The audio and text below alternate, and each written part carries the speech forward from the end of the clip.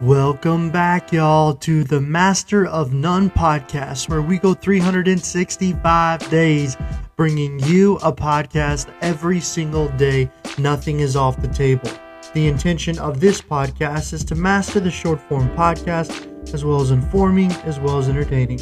So sit back, relax, and listen, and enjoy the show. It's so interesting how we get these large kind of lists of the wealthy sometimes. For instance, the Forbes 30 under 30. Whenever we think about this list, we try to understand what is the point of it. Obviously, it's indicating up-and-coming successful people under 30. So this year's, when we think about Forbes 30 under 30, it's really focusing on those individuals who are shaping and they're creating economic impact.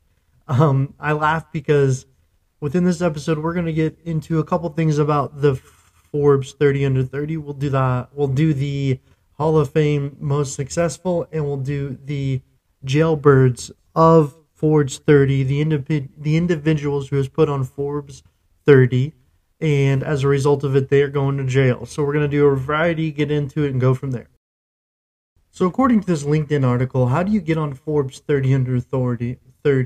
In honest, I don't know why Forbes 30 under 30 is such a hard thing for me to articulate. But anyways, an honest and thorough guideline. This is something I found on LinkedIn, and it was pretty entertaining. It says the number one, it gives you a couple ways to get on Forbes 30 under 30. Step one, if you guys were wondering, is have a rich daddy.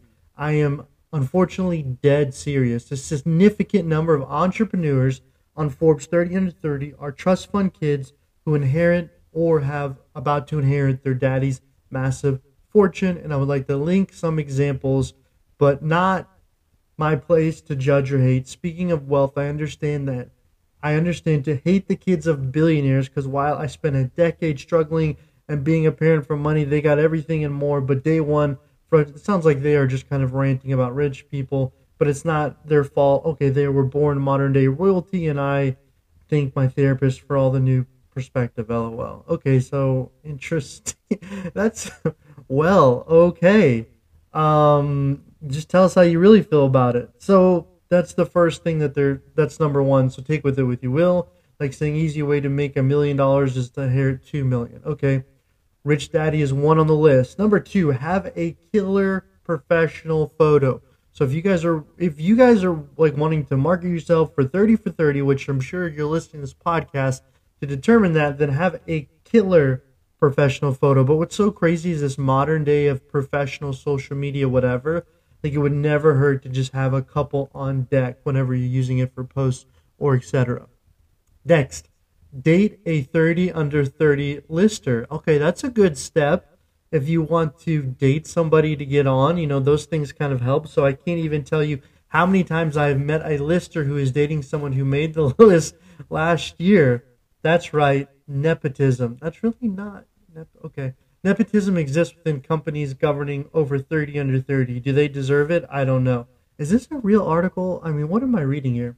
Step 4, attempt an in-person under 30 under interview. If you buy a 5,000 VIP pass, you will get in. Okay, this makes a lot of sense, and we'll get into kind of this 30 under 30, uncovering it about buying and getting your way in. So flashback to an Asian conference where they had Nobu catering, which Nobu is so strange. It's like so weird how life has all these weird synchronicities.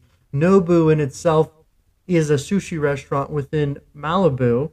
I actually drove by it the other day. My wife and I were talking about going, and Nobu in itself means North Malibu, put together Nobu, and apparently it's in a lot of hip-hop songs, which I didn't know about, and my wife told me. So it said, let's do a photo shoot, and then Kim Kardashian. So a lot of famous people eat at Nobu. If you're even going to eat there, which I'll probably do a podcast on because it's interesting, you have to fill out a survey a month in advance just to get in the list to eat at Nobu. Like if you want to make reservations, like you have to fill out paperwork. Like, is that not crazy? Okay. Next, kind of going into those things, and surprise a list of itself not to pay schemes. Okay. $1 billion. Okay, so I'm just reading, kind of looking through the article, and those are kind of the top things going into different situations. So if you want to become 30 for 30's Forbes list, use that, and I'm sure there's some networking you could do. But what's really interesting is when we look at it, to me, it's an interesting list because there is so many people who are put on this list who have a lot of financial impact in our current life. And the 30 under 30 is more interesting within the last 5 to 10 years because of who's being put on it. But to me, we're kind of going to go look at this list to show you also who is the elite Hall of Fame 30 under 30, just to give you an idea of what is the cream of the crop, and then I'll go ahead and talk to you about some of the jailbirds, if you will, for 30 for 30. So in 10 years, I nominated 10,000 nominees, 6,000 resolutions across the industry with these 30 listers. Okay, so here we have. So number one, we have Alan Russell. Russell became the world's youngest self-made billionaire, 25 years old. Luminar went public on the NASDAQ. Now, so to me, he's a legit 30 for 30er. Alan Russell, he started his company as a teenager, attended high school for cutting-edge technology. His parents in no way, shape, or form are tied to it. His father did have work in commercial real estate, and from there, he's kind of become the youngest billionaire. With his residency in Orlando, Florida, and he went to Stanford, no surprise there. And I think his mentors were Larry Sagles and Mark Zuckerberg. Okay. Next, we have Molly Ray Cyrus, who is on here, which is pretty interesting. So when we look at Molly Ray Cyrus, rose to fame as a teen. We all know her story back in Disney, 20-year-old, did really well, and happily found and support the LGBTQ and risks for startup, including FanMade, which helped create super fan experiences, female production, and companies hers. So that's kind of why she is put on as one of the musicians. It's really crazy, though. In this picture, she looks like Dolly Parton, which I know, if you guys have ever heard her sing Jolene, it's like a really good cover, but man, it's like really weird. Next, we have Rihanna, who is, American rich self-made woman with approximately worth $1.7 billion. I saw a TikTok the other day where she spent like 70 grand for staying 3 nights at an Airbnb in Arizona when she was waiting for the Super Bowl. Next, we have LeBron James. We all know who that is. Next, we have Melon Perkin. Her company mission is to empower the world design, and we really mean the whole world. Melon Perkin under the list is the 8th million person that used her company Canva free ad design everywhere from Pinterest graphics to restaurant menus. So she created Canva. Everybody uses Canva. That's super cool. I use Canva today, and I'll be talking about Canva more when I get ready to release how to make a podcast. Canva is a big part of it. It's a long term since Canva raised $200 million in new funds, September $40 billion value. Still CEO Perkins and co-founder husband, both billionaires. Wow, to me that is a legit 30 for 30 person right there. That is an amazing story, creating something the world can use and empowering other people. Next, we have Whitney Holefield. After settling a sex harassment suit, her Tinder co-founder, Walt Hard, started Bumble in 2014 as a dating app, designing and enabling women to make the first move. 2 years later, she's appeared, so she is the one who has created Bumble. Next, we have Apurva Mittal, a former Amazon engineer. Meta started Instacart in 2012, which I'm sure you guys know about it. After 20 failed startup ideas in the early days, he did most of the shopping himself and made deliveries via Uber. Today, the app delivers about 600 stores. That's so funny. Instacart's all over Spotify, so good for him. Speaking of Spotify, which I would love to talk to this dude, Daniel Ek. Daniel Ek joined the Forbes under 30 class in 2012 when his music stream expanded Spotify to have 10 million users, etc. But man, I'm using Anchor right now for a podcast, and originally I was supposed to qualify for 50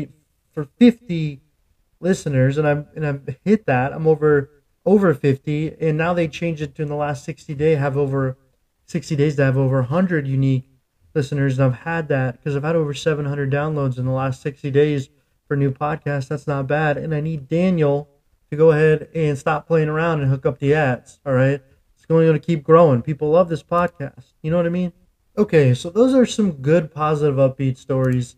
There's other there, but now I want to get into the jailbirds because to me this is pretty interesting. So I'm going to go ahead and go through the jailbirds or the duds, if you will, for 30 under 30.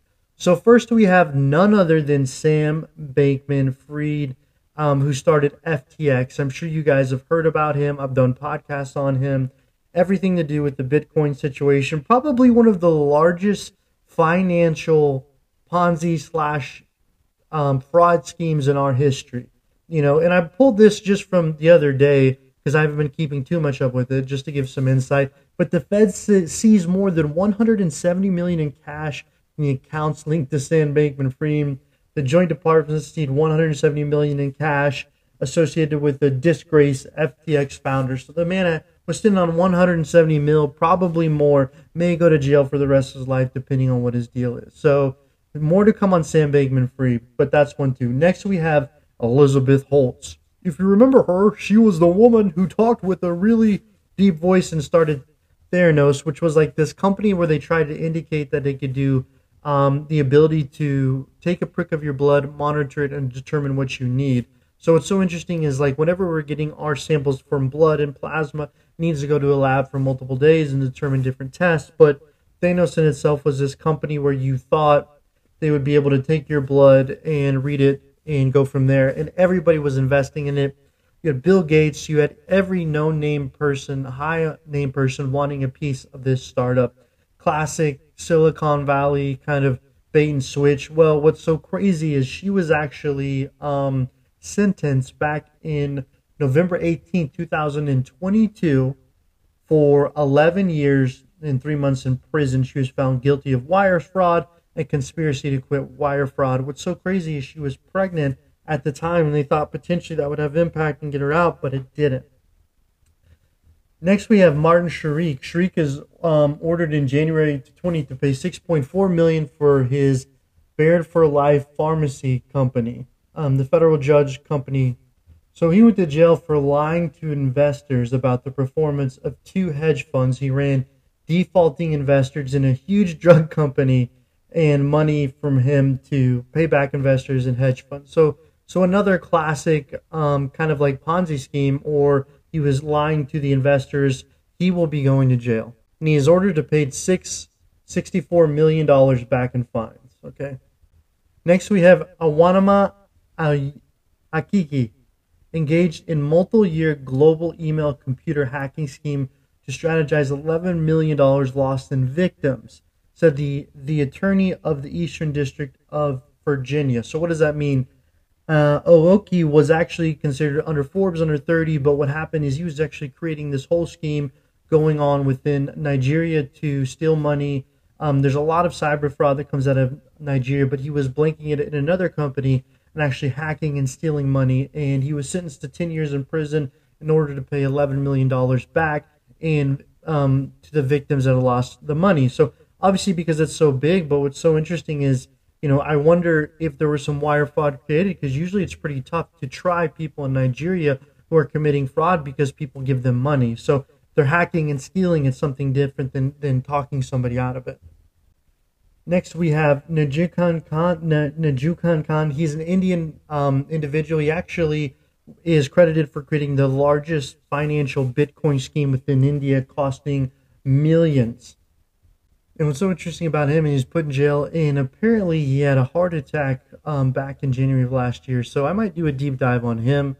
Last but not least, we have Charle Javive. I've done a podcast on her, actually one of my most successful podcasts, where she created the company Frank, where she was trying to help students deal with the Pell Grant situation, claimed she could do it, said she had over, I think, 4 million different emails sold to JP Morgan. It was for 175 million. It was all fake. She only had maybe 100,000 emails, paid someone to do it. She even went on podcasts, multiple interviews, and actually lied about it. So those are your jailbirds for Forbes 30 under 30. And I just want to put something out there, kind of personal. So this evening I was speaking with Anchor, and they moved the goalpost on me where they changed how many downloads I could get. And I thought I had 50 and I was waiting for the ads, but now they changed it to over 100 listens in 60 days, and I'm really close. So if you guys could share this podcast with all your friends, I would really appreciate all the support. I'm trying to get to a point where I could add ads, and y'all can help me in this journey. So thank you so, so much.